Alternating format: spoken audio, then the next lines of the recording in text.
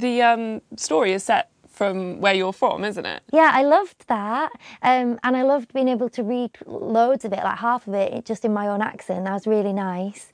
And yeah, I sort of could picture the scene. It was really cool. And what do you think it is about crime thrillers in general that everyone's so hooked on at the moment?